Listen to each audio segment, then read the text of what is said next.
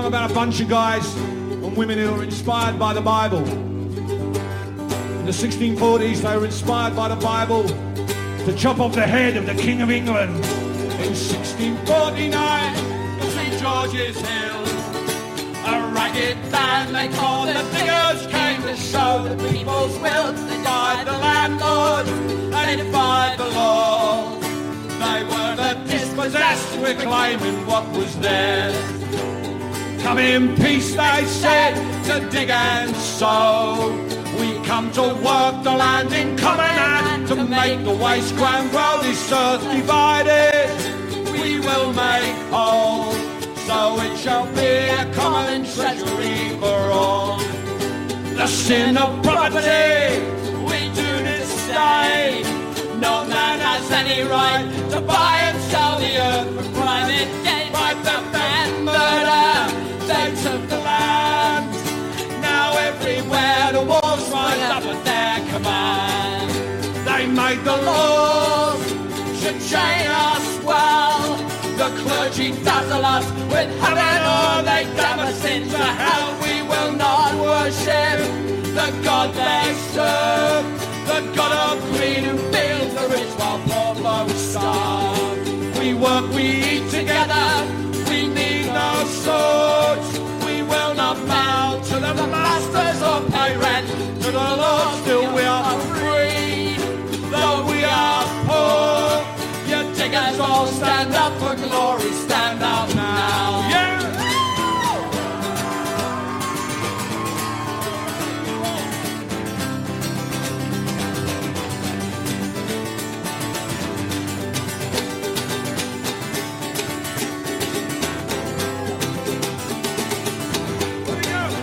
From the men of property, the orders came. They sent the hired men and traversed to wipe out the diggers' claims, tear down their cottages and destroy their corn. They were dispersed, but still the vision lingers on.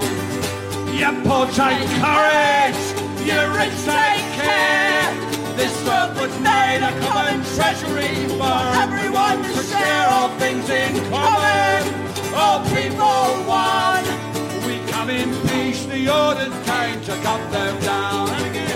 We come in peace, the orders came to cut them down.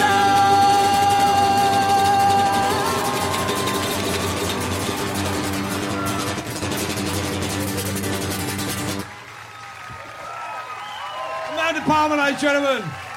The world turned upside down. Leon Russellson wrote that. We had a great time here at the Pace Party. Hope you have. Listen, did anybody film that? Because it was great. I have one for you. Oh, yeah. How much time do we have? Hi, everyone. It's Kevin Annett, Eagle Strong Voice. You're listening to Here We Stand, November 26th. And, of course, one of our theme songs, The World Turned Upside Down, as it was in January 1649 when another King Charles had his head chopped off. November 20th, King Charles III had his head chopped off legally, morally, politically when he was found guilty, along with 35 other people, in a new Crimes Against Humanity court case that finished after 2 months on the west coast of Canada. We're going to go into details today of how we're enforcing the verdict of that court.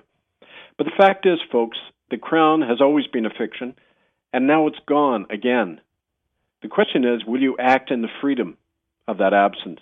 What will you create in its place? That's a question posed today by the dead, by many victims of church and state in Canada and around the world, by our brother Owen Lucas, who languishes illegally in a British prison right now, facing no charges and yet facing trial tomorrow. Because one of the things Owen Lucas did in our common law republic movement, he talked about the evidence against Charles Mountbatten Windsor, the fact that he, as Prince Charles, had issued the kill order against William Coombs, our brother, after William reported seeing Queen Elizabeth and Prince Philip abduct those children who were never seen again. And the evidence is now inconclusive. The court verdict is bona fide under international law. We're going to go into the details of that. The case that has, this case especially has the establishment worried because present at the court were international observers, judicial experts, police, and diplomatic representatives from 4 different countries who were observing the case. And we're going to go into why this case is different and the power it has, especially the community enforcement of the verdict that we'll be going into. Today on the show as well, we're not only going to be talking about that, but we're going to do a primer on genocide, the basic facts that was the basis of the court decision that is consistently being erased from public memory, and also preparing people for the December 2nd workshop on our common law republic. That's next Saturday at 2 p.m. Eastern Time. If you'd like to be part of that online workshop of how we're building the common law republic to replace the illegitimate and criminal Crown of England, you can just contact us, angelfire101@protonmail.com. You could be part of the online workshop. And today, of course, we're also going to have updates on Owen Lucas and other interesting things that have been happening. You can follow all of our work, murderbydecree.com, especially under ITCCS updates, and Republic of Kanata, Kanata, republicofkanata.org. And especially welcome to some of the new listeners that I know are there in Europe who haven't listened to the show today but are helping to monitor these whole proceedings for our International Common Law Court network. First of all, let's talk about Owen Lucas. He's been in Swansea prison in Wales for the past 2 weeks. He was in England, and he was boarding a ferry back to his home in Ireland when the police grabbed him. No charges were laid. He was held illegally in Swansea prison. No contact was allowed. He was held in isolation, and the prison authorities kept saying that he didn't want contact with people, which we know is a total lie. He's being put on an illegal trial tomorrow in Haverfordwest, which is in Wales. And we've mobilized people in England to go down there and not only picket the prison, but the court, and to try to get in there and monitor what's going on and to get him free. As I mentioned, Owen Lucas had mentioned on the air about the indictment and charges against so-called King Charles Mountbatten Windsor, and the fact that he's now a convicted offender. So the very fact that Prince Charles issued the kill order against William Coombs, which you can see in the court verdict, by the way. Go to murderbydecree.com under ITCCS updates. Go to the November 20th posting, the latest posting. You'll see all the evidence there about how Prince Charles ordered it through his security advisor, Major Johnny Thompson. So we'll keep you posted about Owen Lucas, and especially if you know people in England, let us know so that we can mobilize them to get our brother out of prison and back onto our territory where he has some protection. Another announcement. One of the convicted offenders is a guy I know personally, Roman Catholic Church Archbishop in Vancouver, Michael Miller. Now, he was the guy who replaced his predecessor, Raymond Russo, who died of a heart attack very soon after we began our church occupations. And both Raymond Rusin and Michael Miller are active members of what's called the 12 Mile Club. This child trafficking network operates out of the Vancouver Club and all over the west coast of British Columbia. And there was one of the issues that the court brought out is the fact that there was this 12 Mile Club involved the very United Church clergy who destroyed my life, who took me out and helped destroy the movement and kill Harriet Nahani, William Coombs, Johnny Bingo Dawson, some of the people in the court docket, because we began to uncover the fact that they were part of this whole decades-long child trafficking network on the West Coast. Now, Michael Miller, the Archbishop, is very interesting. 2 days after the verdict came out on November 22nd, he announced to his congregation that he was going on an indefinite prayer leave and retreat. Surprise, surprise there. And he also issued an internal memo to all Catholic churches in Vancouver, ordering them to hire extra security. I guess they're worried about, as they should be, us showing up with our warrant to arrest the guy. This is a universal warrant. It has universal jurisdiction, can be enforced by anybody, not only our deputized sheriff and deputized police, but any member of the public under a community enforcement law has the right to make citizen arrests against these people. And so he's gone now. He's buggered off somewhere. But what's also interesting is that another Catholic priest in Vancouver at St. Augustine Catholic Church, that's 2028 West 7th Avenue in Vancouver, if you want to check it out. The guy's name is Ignacy Warius. And just last month, he called the Vancouver police when he found some of our leaflets in the church. Well, this guy's especially worried, of course, because Ignacio Warius, the main priest at St. Augustine Church in Vancouver, he, in July 2014, suddenly resigned his parish in Morinville, Alberta, and came into Michael Miller's diocese in Vancouver and took up the parish at St. Augustine there in Kitsilano. Well, guess what, folks? Ignacio Warius had just been accused of child rape in Morinville, Alberta, and so he went to the safe, protected area with his buddy Archbishop Michael Miller. And so, what's also interesting about the date of his resignation, July 31st, 2014, guess who else resigned that day? Jesuit leader Adolfo Pichon, who'd been convicted in the International Common Law Court verdict, the second one, that forced the resignation of the so-called Black Pope, Jesuit leader Adolfo Pichon, the first time in history that it happened. No coincidence there, folks. They had to do a house cleaning. They get everybody to step down and go to safe areas to be protected. So that's some of the indication of the impact we do have. You know, people will often write and say, how come you haven't arrested these people, Kev? Well, the point is they are under arrest. They put themselves under arrest. They go into hiding. And the important thing now is that we now have even more power. And here's another example. And this is also very good news. After the conviction came down, the next day, we heard from two of the convicted offenders. They want to cut a deal. They want to share more information of who's responsible for these things. We're not going to say who they are, but it's within the power of the court to mitigate the sentence if they provide more information, point fingers at more people, and more indictments can go out. So that's an example, folks, of how the power of these common law courts is growing. We're actually causing them to break ranks and turn against each other. And that's what happens when you're public enough and persistent enough. So that's all very good news. And the other thing about the court is that very important to remember, under the community enforcement warrant, anybody can arrest these people. Any of you are empowered to do that. You don't do it as an individual. You get training, you get organized. Write to us, angelfire101 at protonmail.com, and learn how to get on board. There's no excuse anymore. We have the power to do this. The question is, and what's lacking is the will of people and the courage to do it. We've already broken the trail on this. You can now follow. And so all of this is very encouraging news. And there's going to be more updates on that all the time at murderbydecree.com under ITCC updates. But most importantly, get on board with this thing. Now, here's some other important things that came out of the court trial. One of the facts that came out, I mentioned this network of 12 Mile Club conspirators involving the very United Church clergy and the Catholic and Anglican churches who have been on us so much over the years. Because this isn't just about the murder of 60,000 Indigenous children in the so-called residential schools, which we proved conclusively. And all the evidence is there at murderbydecree.com of that. This is also about the ongoing trafficking and killing of children today. One of the facts that was proved in the court case, and these are uncontested facts which are now under law, they are truth.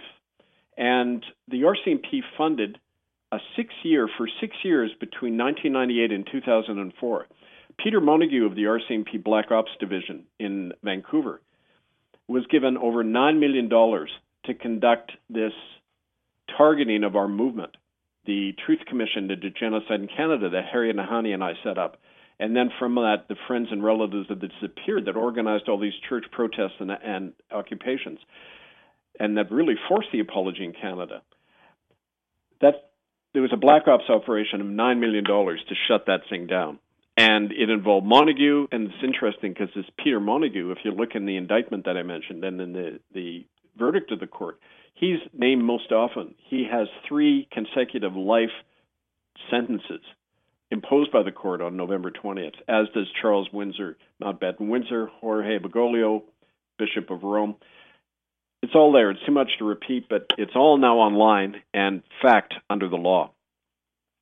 Another interesting, funny thing that happened was it shows you the state of censorship and cover-up. This last week, there was a teach-in. It's really what they call a Pro-D Day for teachers in Vancouver, run by the Vancouver School Board. It was a Pro-D Day on Indigenous issues. So some of our people showed up there, actually at the invitation of one of the teachers. They were invited guests. They came in.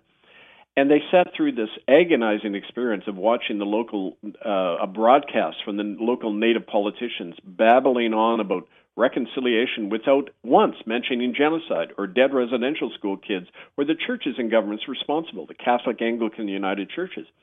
So in response, they began to share my material, an appeal to the teachers to bring our material into their curriculum, to look at murderbydecree.com and get the facts, the hard evidence of mass murder into the new curriculum so that the next generation of children aren't as dumbed down as the present generation is. Guess what happened? Within about 30 minutes, the principal of Lord Byng Secondary School, where this event was going on, his name is Damien Willman, he showed up and he told them to get out, even though they were invited guests. He banned them from the premises of the school, and he ordered the seizure of all of the material that was being sent out. And in justifying it, he said, quote, Kevin Annett is persona non grata with the Vancouver School Board. In other words, the Vancouver City Council, which is kind of interesting because I had never heard about that. I didn't know my blacklisting and censorship was official like that. But it's interesting because we had just sent an order in September to the Vancouver City Council and the school board trustees that they had to stop tax exemptions and licensing of the Catholic, Anglican, United Churches in Vancouver, or they would be complicit under international law with a crime against humanity. Well, of course, they ignored us, but now they put out the word, of course, that I'm somehow this bad person because they don't want this knowledge going into the schools where they're so vulnerable. But again, if you know teachers, if you know students, get them on board with this information. And if you'd like to contact Principal Damien Willman of Lord Byng Secondary School in Vancouver to ask him why he banned this court-proven material, this truthful information on the residential school genocide, why he banned it from the premises and from a pro-D day where we had been invited in, just give him a call, folks, 604-713-8171. That's Damien Willman, the principal of Lord Byng School, 604-713-8171. You can also write to him, D. Willman, that's DWILMANN at vsb.bc.ca. Well, that example shows you the gross level of ignorance among so-called educators today and why they need a basic primer on genocide in their own backyard. Now, one of the best ways to do that, it isn't just through murderbydecree.com, which is kind of the definitive source. It's got a lot of the documents, the research over 25 years that I put together from eyewitnesses, from government and church archives, and all of the hard evidence, sterilization programs, orders coming from government and churches to hide this evidence, all of this stuff proving that genocide is not only committed but ongoing. There's also a recent book that's even a better compilation, if to use as kind of a better kind of classroom material because it's more concise and shorter. It's called Crimes Against Humanity in Canada, The Evidence. You can get it on Amazon or from me, Kevin Annett, angelfire101 at protonmail.com. It not only looks in a summary of the murder and the genocide that went on and continues, it looks into how the crime does continue, the campaign that exposed it and then was shut down, and how that campaign is reviving again today. One of the things this little book does as well, it's only about 100 pages, it shows the campaign to shut down our work, and especially to target me. Because when you look at how somebody who is leading the campaign is targeted and taken out, it's a great insight and limelight onto how the whole censorship culture and tyranny that we live under in the corporatocracy, how it operates. So in the book as well is the campaign against me and my illegal defrocking from the United Church, the minutes of those events showing exactly how it goes on. So it's a very important book to have. And for that reason, we say, get this material, use it where you are. And that's the best answer we have to the censorship by people like Principal Willman at Lord Byng Secondary. Let me, at the break, by the way, I'm going to give my voice a rest. We're going to listen to George Carlin, our great buddy, speaking to us from the beyond now, but he's a great political satirist. You probably know of him. But we're going to hear his 10-minute reflection on why religion is bullshit. Because, folks, it isn't just about the crimes of the church that we have to talk about, but why the whole notion of religion generally is the worst way in history that elites have, most effective way in history that elites have controlled the minds and the actions of the subordinated populace. So we have to see through the lie of religion, get back, as we do with on the personal and this political front, spiritual reclamation, owning ourselves, spiritual self-governance, the basis of everything. And so that'll be at the break. But before then, I want to touch on some of the points in this book I mentioned, Crimes Against Humanity in Canada, the Evidence, because it's an essential resource to get into the schools. And a simple fact, between the years 1889 and 1996, over 60,000 children were deliberately and systematically murdered by the Crown, the Canadian government, the Catholic, Anglican, and United Churches within these internment camps, deceptively called Indian residential schools, where the annual death rate was between 25 and 70%. That's over two-thirds of the students, starting in 1891 and continuing right up to the 1950s.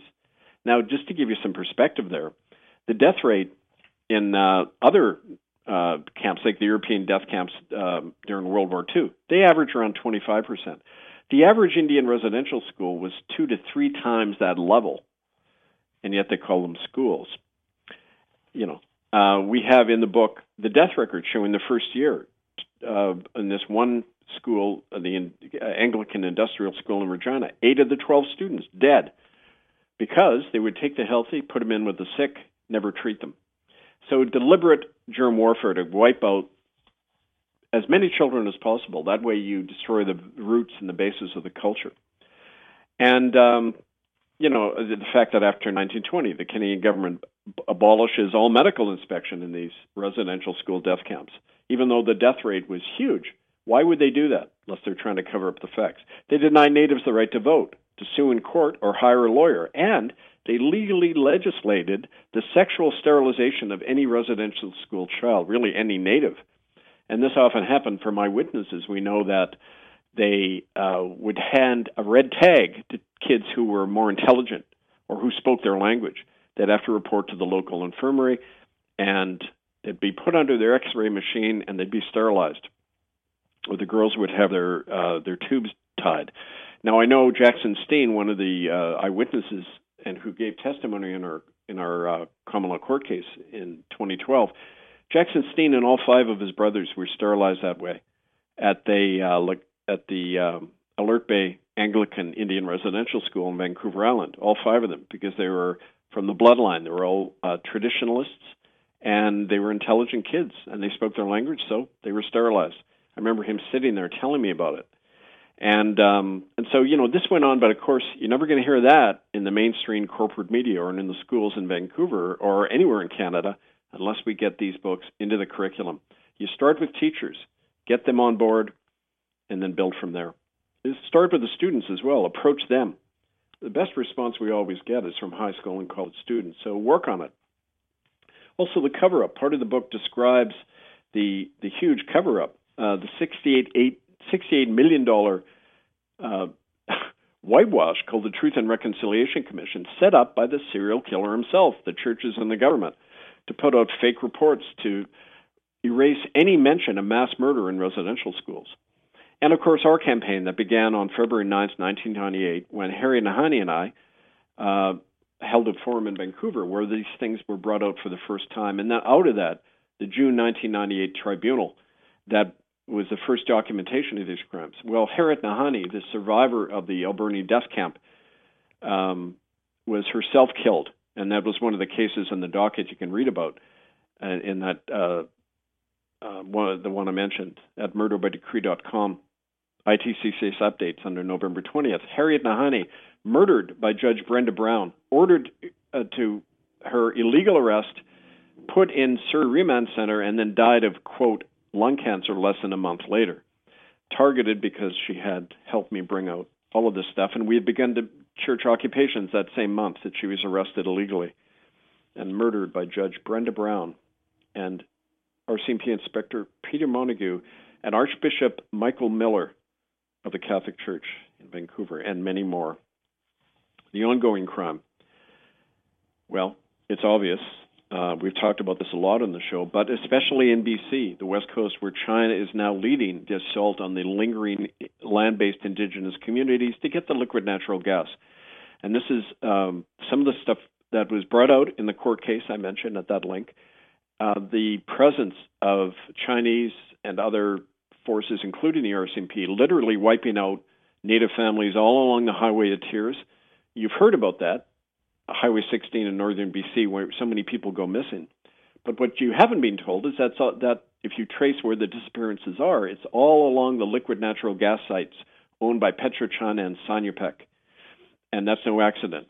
These are organized killings, and also we now have a new case developing, court case, showing how there's prostitution camps run by these Chinese corporations where women and children are brought from all over North America at certain places across the border where they're brought in and taken to these camps for the use of the Chinese workers and others, and then they're done away with through the RCMP at their usual body dumping sites. So these are some of the crimes we're documenting now, and it's why this issue is so relevant. It isn't just about the past, but it does explain why the huge censorship, why the fear campaign around my name, and why the continued imprisonments of our people like Owen Lucas in England when he even mentions these issues.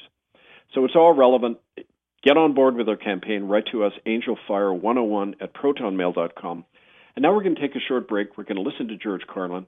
And after that, we're going to come back and we're going to do a, you could call it a spiritual reflection, but it's really what is issues of substance we have to look at going into the so-called season of Christmas. Kind of ironic because in the Bible reading, the Christmas season begins with the mass murder of children when King Herod goes paranoid when he hears about the birth of Jesus and he kills all the firstborn males. Sound familiar? So we're going to be back after George Carlin to reflect on that and where we go from here.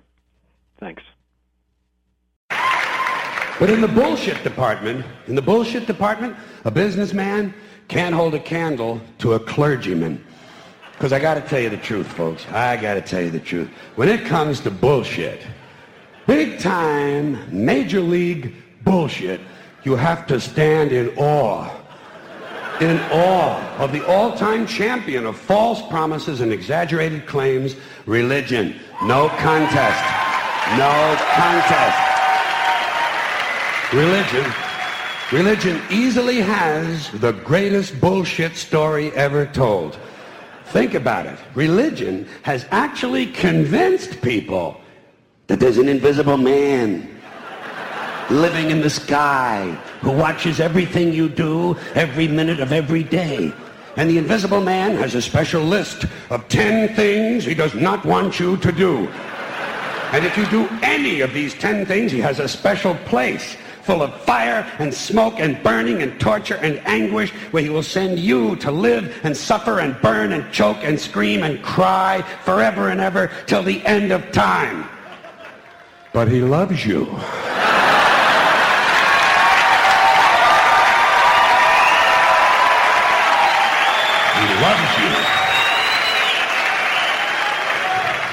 He loves you and he needs money. He always needs money. He's all powerful, all perfect, all knowing, and all wise. Somehow, just can't handle money. Religion takes in billions of dollars. They pay no taxes, and they always need a little more. Now, you talk about a good bullshit story. Holy shit.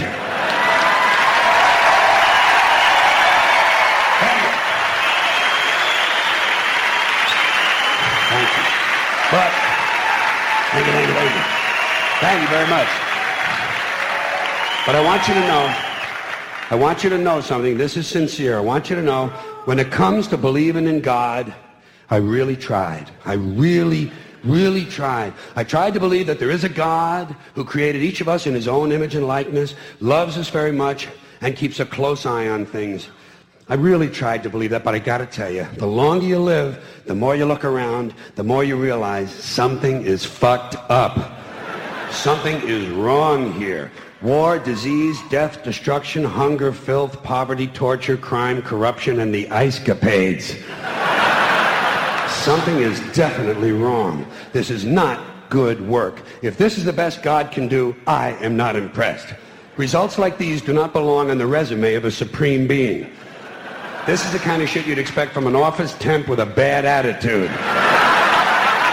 And just between you and me, in any decently run universe, this guy would have been out on his all-powerful ass a long time ago. And by the way, I say this guy because I firmly believe, looking at these results, that if there is a God, it has to be a man. No woman could or would ever fuck things up like this.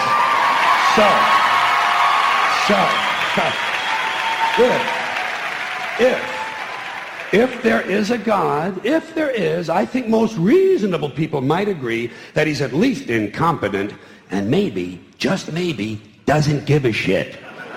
Doesn't give a shit, which I admire in a person and which would explain a lot of these bad results.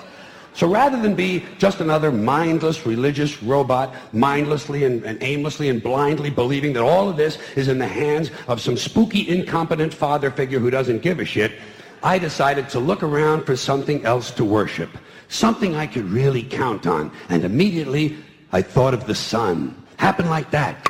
Overnight, I became a sun worshiper.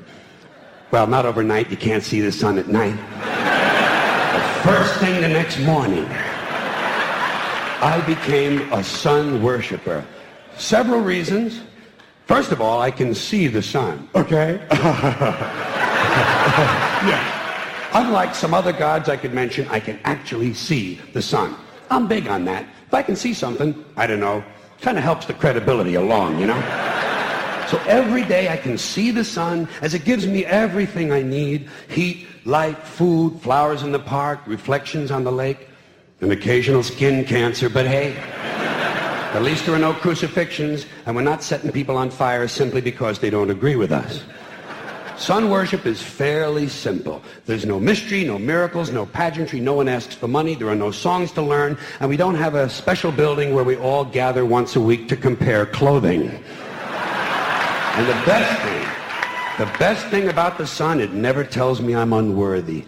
Doesn't tell me I'm a bad person who needs to be saved. Hasn't said an unkind word. Treats me fine.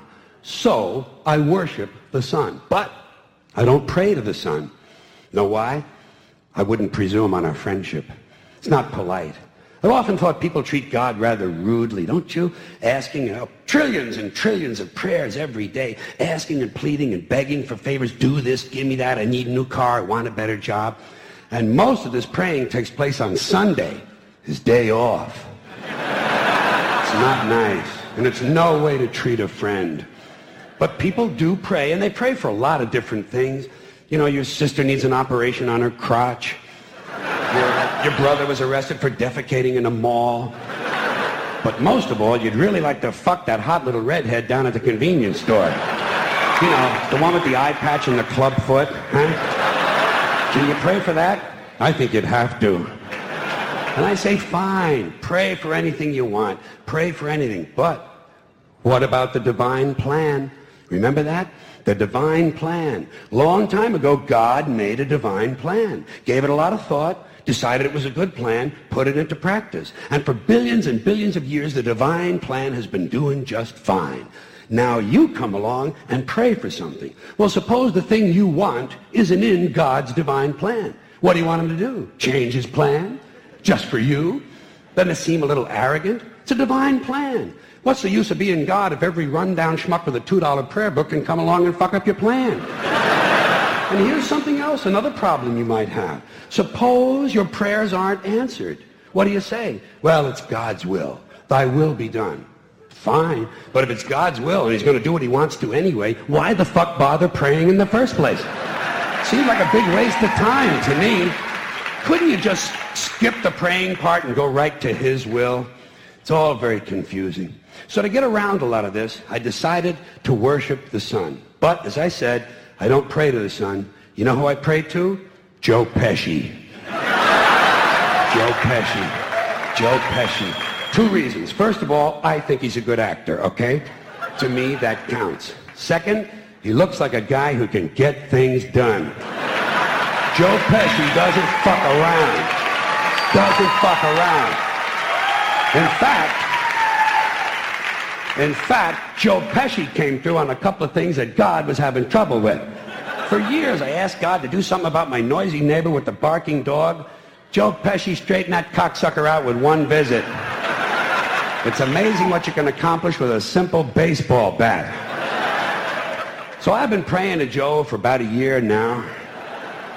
And I noticed something. I noticed that all the prayers I used to offer to God and all the prayers I now offer to Joe Pesci are being answered at about the same 50% rate.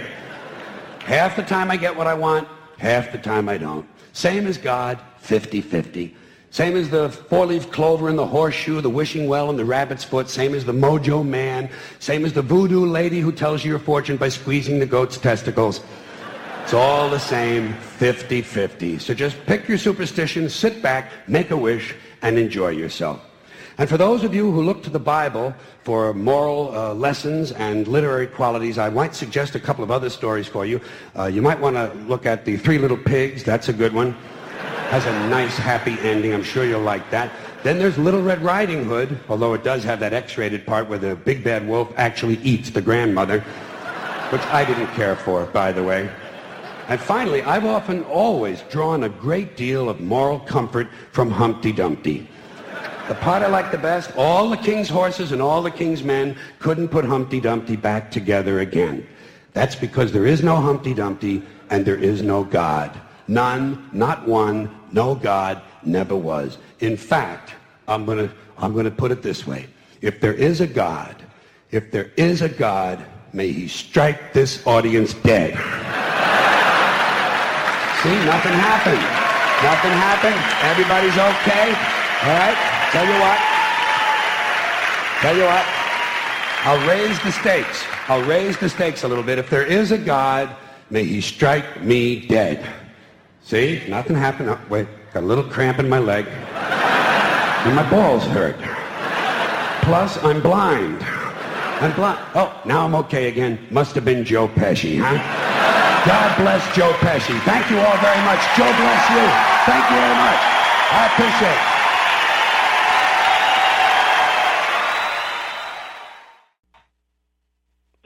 Hey, thanks, George.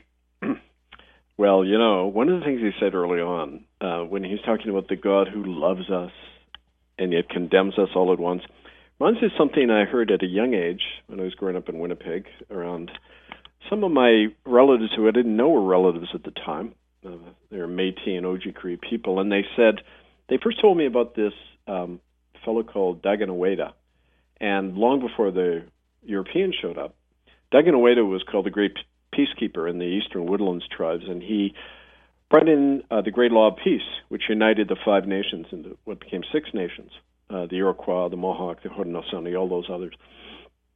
And he warned them of a white, 2-headed serpent who was going to come from the east. And he says, this serpent, and by the way, the word Vatican means divining serpent. He said this 2-headed serpent will have 2 natures. One head will be vicious and try to kill you. The other will speak very loving, soothing, nice words to you. And it doesn't even understand its own nature. It is crazy because it's 2 nature, 2 heads, 2 impulses towards death and love. Well, there's no better description of our culture, folks, than that. I mean, the very people who destroyed my life at the same time were saying they were going to pray for me. The very people who killed Maisie Shaw downstairs in the basement later were praying upstairs at the Christmas Eve service. And by the way, December 24th is the anniversary of her death. It's a Sunday. We're going to be holding actions and memorial services inside and outside churches in memory of little Maisie Shaw, who Harry Nahani, who I mentioned earlier, she's the one who witnessed her murder at the Alberni School. But Alfred Caldwell is murdering Maisie Shaw in the basement. Upstairs, who's singing Christmas hymns. And this crazy 2-headed nature all the time, we don't understand our nature. And it's because of that we have to look in the mirror on this stuff and realize that we got to step out of our crazy 2-headed culture and reclaim who we are and have one heart and mind again.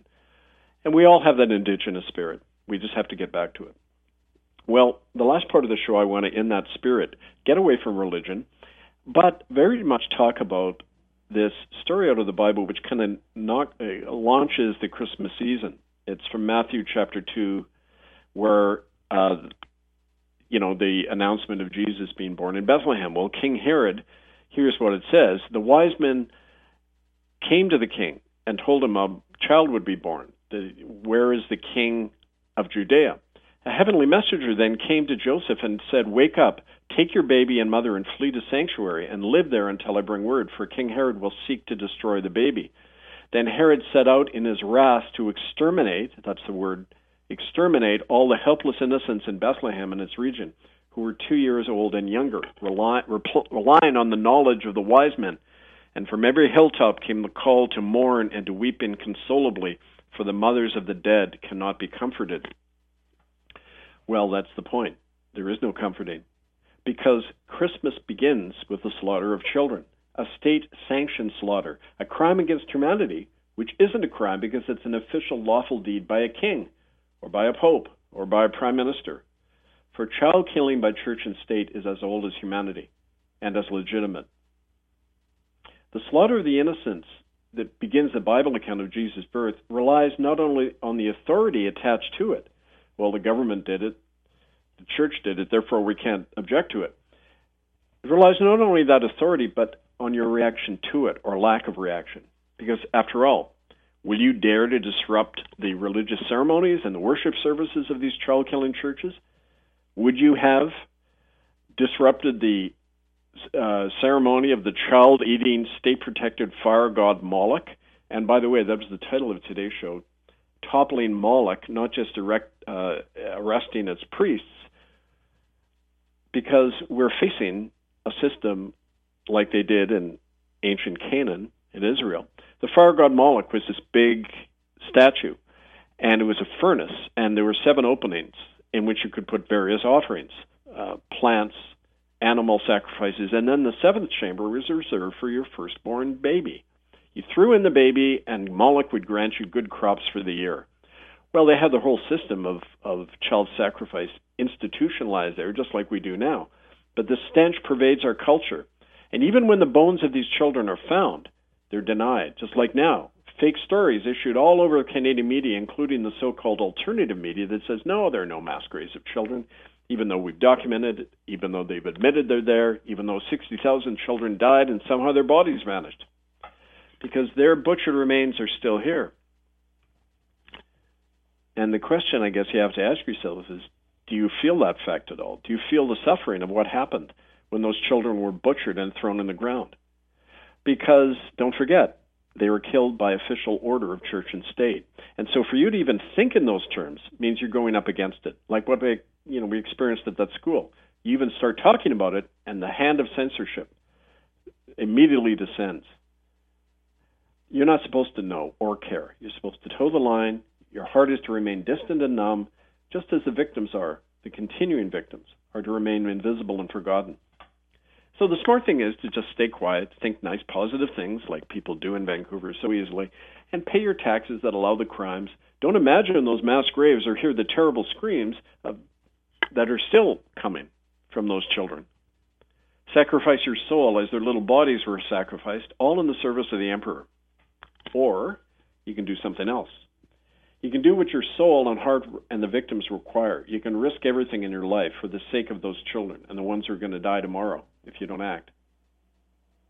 That's the situation now in Canada or America or anywhere in what we like to call the civilized world.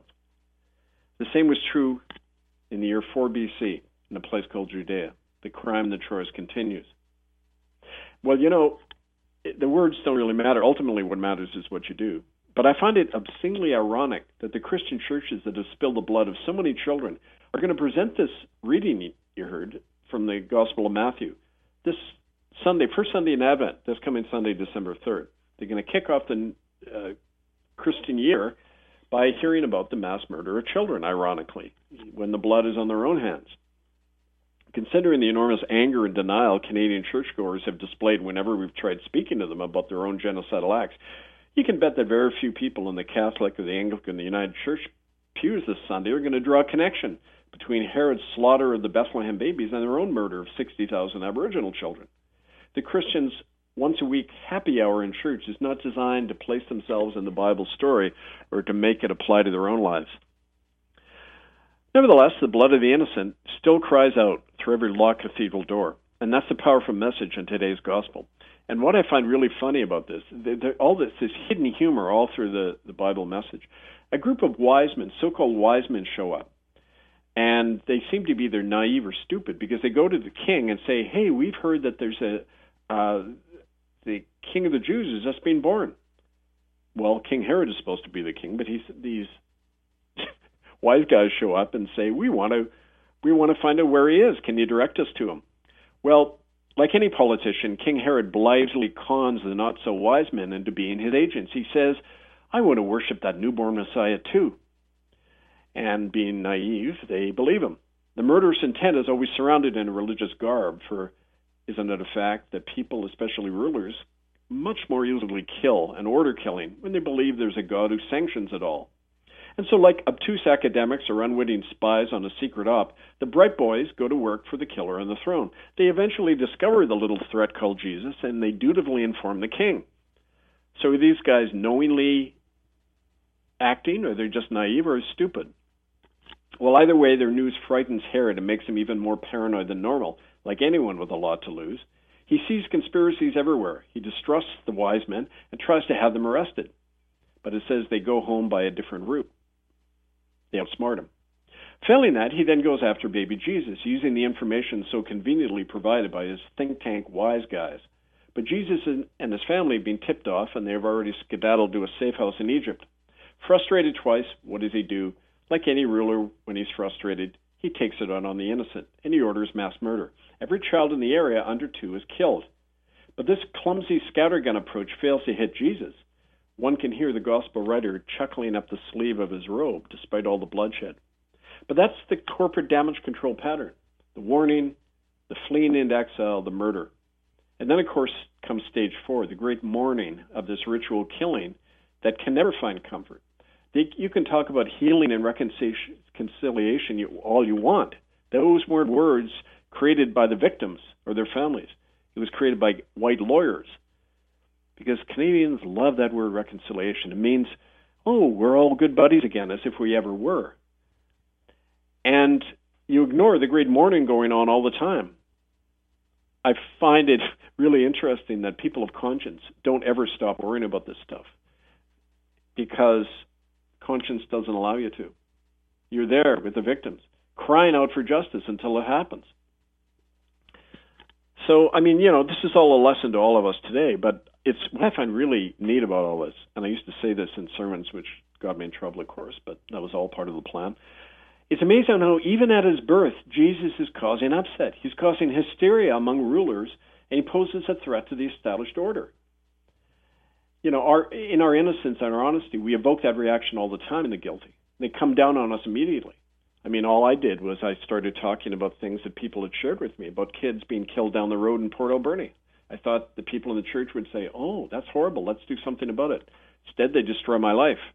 28 years later, they're still going after me because we're talking about their ongoing crime. So it's no accident that Jesus has always been a symbol and an inspiration to people everywhere who are under the gun, and permanent outsiders who've been made that way by the truth and by our experience of the world the way it is, and not how we imagined it to be. And I always found it interesting as a minister, because the reaction of middle-class people and poor people, or poor people who are under the gun, the reaction was totally different to the story. The Jesus' message, when he gets up at the temple, he says, I've come to set the captives free, to raise up the poor and open the prison doors.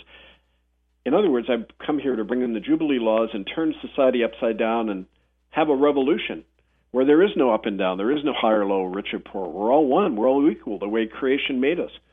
That causes panic and upset among the middle-class parishioners, but you look out at the poor folks or the native people in the pews, and they're all smiling and nodding, because they know that that's the truth, and they knew that that's why they were there, to listen that day in church and to try to put it into practice. It's what somebody once called creating God's good trouble. You stir up the trouble, that's how things change. You create the conflict deliberately, because you do it in the spirit of knowing that if you don't, you'll just have increasing bloodshed. And so, all of these things are important, and it's also really important to look at the words they use in the scripture warning. The first when the angel comes to Joseph and he tells him to flee, it's a warning. It's called in Greek kremazo, which means to be admonished and given a new purpose. So when you're given a warning about something, it's not to just save your ass. It's so that you can change and find that new purpose and go to a higher level in your life and not worry about yourself anymore, but take on a struggle for many other people as well. Flee into exile. The word is fuego. In Greek and Latin, it means to fly away, but also to be changed in the process, to shun evil entirely and live in a different way. So again, these terms are not passive, The way middle-class people hear this scripture is, oh, good, I can feel better about myself. Now, I can change and be positive and, healed. No, that's not what it's all about. It has a social meaning all the time. It means to be changed so you can take on this crime that you've lived alongside for so long. And, it's just read that passage, Matthew 2:13-18, but read it with new eyes. From the point of view of Jesus and his family under the gun, the assassins looking for him at his birth, just like there are assassins looking for people like me, like the people in the downtown east side, like the people who gave testimony. They don't want the truth out, and they will do anything to shut it down. Now, of course, they're not going to kill you right away. That's not what they do. They don't want to create martyrs. They want to just do what they did in that school this week, Lord Byng Secondary School. Just blacken my name, get people afraid of talking about the issue, and I wouldn't be surprised if none of those teachers ever invite us back because they're being threatened. If you have a job, if you have a salary, and an RRSP, and a pension, you're vulnerable. And they know that's all they have to do with most people, threaten those things. But those of us who've lost everything, we can't be affected in that way. We're freer. And that's why I say anyone listening who is under the gun, well, good, great, because that'll free you to act more effectively. As Harriet Nahani said before they killed her, I used to be a victim. Now I'm a threat. And I always keep her words in mind because that's exactly what the evolution we all need to make. You don't do it willingly. It's not like you willingly go out and do this. But when these things are stripped from you, security and answers and all of that, and safety is stripped from you, it's for a reason. It's because you've been chosen to do this work, and you will be protected as long as you do the work. And, I've learned that time and time again in my life.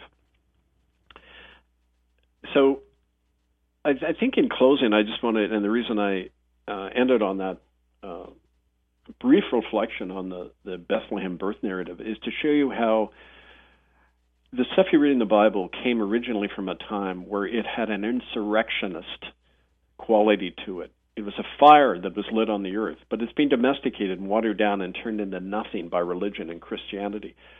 But that fire lives within all of us, and we're to recover it. And it's these experiences in times like right now that give us the means to do that.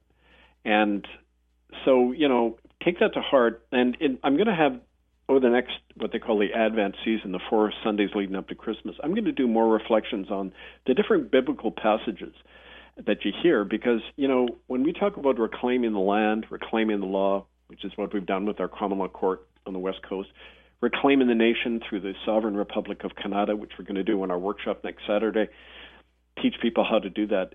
There's also the personal and spiritual reclamation. We need to reclaim those Bible stories for ourselves. We've got to reclaim, as my ancestors told us all the time, don't have anything to do with big church or with the state or empire. You lose the essential message given to all of us, the world turned upside down, what Jesus embodied. We're all that spirit, sons and daughters of God, each one of us, but only when we break from the murderous system we're immersed in, which blinds us and saps us of our inner fire. So that's why next week, one of the reflections I'm going to do is on what's called the Magnificat, Mary's song of praise, her joyous song of praise, in which she says, I'm a poor peasant girl, yet I've been given the honor of bringing the anointed one into the world. Not the rich, but us poor folks. And I find that time and again, why do you think people like William Coombs and Harriet Nahani and Johnny Bingo Dawson, homeless people with nothing, they're the ones who made history. They're the ones who turned the world upside down and forced the truth of the genocide onto the agenda. It wasn't the effete academics. It wasn't the professional activists. It wasn't all the people with safety who did it. They all hung back. They never took part in any of our protests. or any of the church occupations. It was those people on the ground like Mary and Jesus who had lost everything and yet had the power, the spiritual power to turn the world upside down. It doesn't matter that it's all being covered up now because it'll be pulled back. The cover-up will be destroyed. The jails will come down. The lies will fall. The only thing that we take with us is what we've done in that sacred spirit where we give our life for our brothers and sisters and for the truth. So keep that in mind, folks. And in that spirit, we're going to go out on a wonderful song. Oh, before I mention the song, remember, go to murderbydecree.com under ITCCS updates, go to the November 20th posting, read the judgment, the summary judgment of the court, and realize that with the community and enforcement laws in place now on our warrants, you can take action to not only arrest these people, as is beginning to happen, and take back the land. You can reclaim their church properties and assets. There's a permanent banishment and reclamation order against these genocidal churches across Canada and across the world. Anywhere the Catholic Church, the Church of England is, you can invoke those reclamation warrants.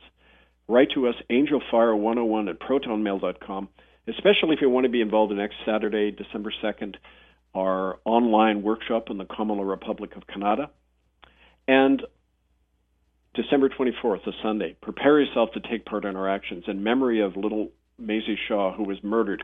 That story triggered, in 1995, triggered our whole campaign that brought out the truth of genocide.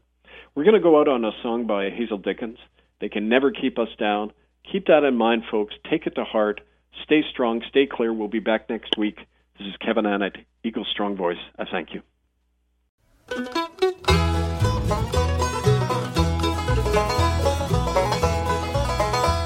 United we stand, divided we fall.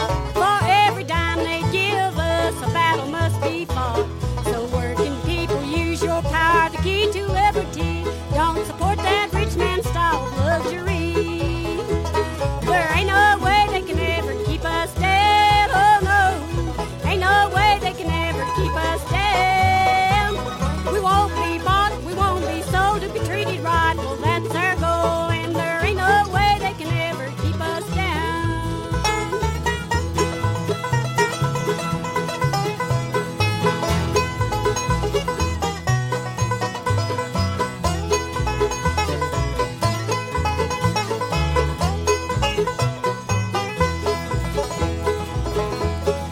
We've been shot and we've been jailed, Lord, it's a sin. Women and little children stood right by the men. But we got that union contract